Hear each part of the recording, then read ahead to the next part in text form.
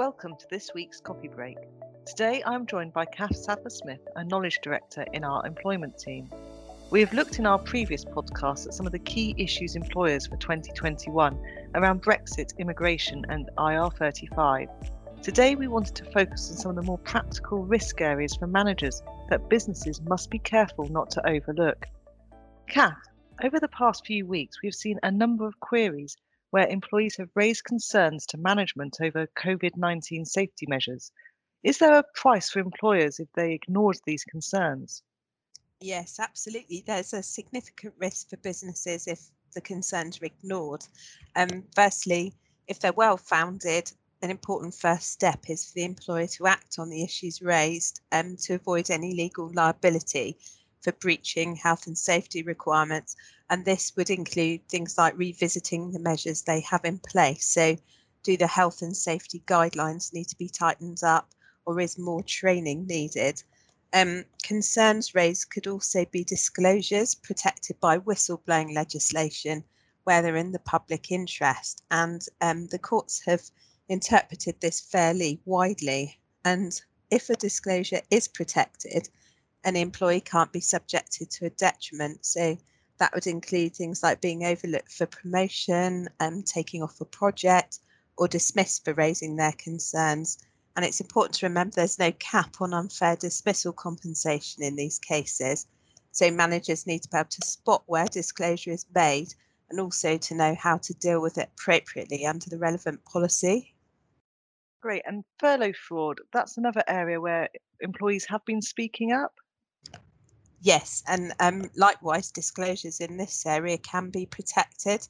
HMRC has set up a helpline for individuals to report abuse of the furlough scheme, and it's now naming employers using the grants to provide some greater transparency. Essentially, they're raising the stakes in their crackdown on any abuse.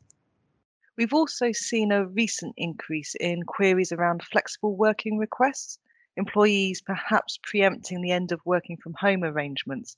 Are there any red flag issues here?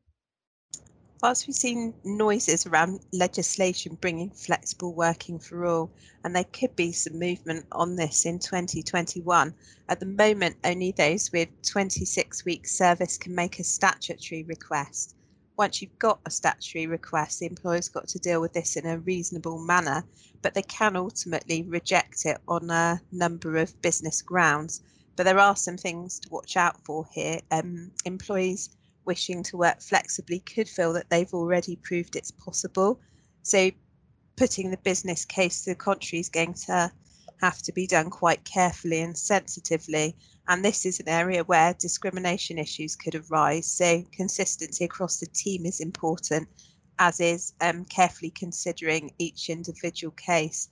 We've also raised previously, haven't we, the wider legal and tax risks that arise where you've got an employee who wants to work from overseas, and that in particular has to be quite carefully managed.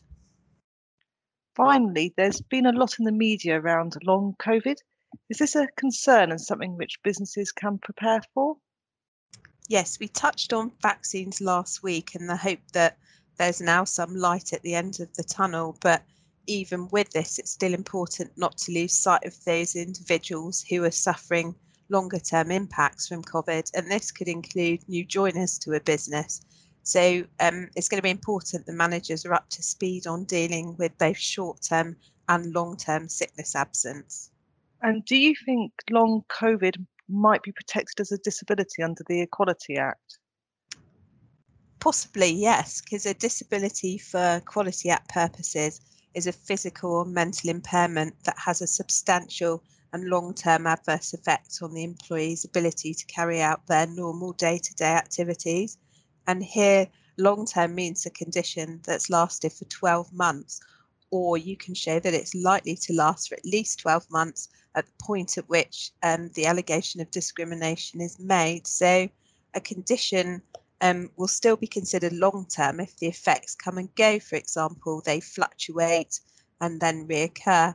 So this is an area to watch for sure, and it's important to note the conditions which might be considered similar to COVID have been upheld as disabilities in the past, and This, of course, then triggers the obligation to make reasonable adjustments and not to otherwise put the employee at a disadvantage.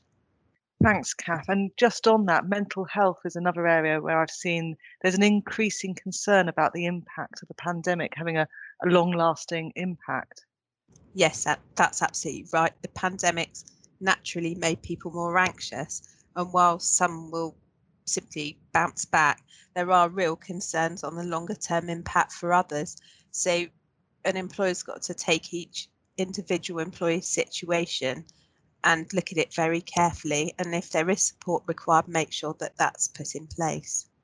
Thanks, Kath. So the real message I'm getting here is that training is going to be key for managers, making sure that they are up to speed on the legal issues and take the right steps to manage those issues that do arise. Many thanks for listening today. That was our last coffee break podcast for 2020, but we hope you will join us in 2021 when we continue to explore the employment law issues and challenges facing organisations.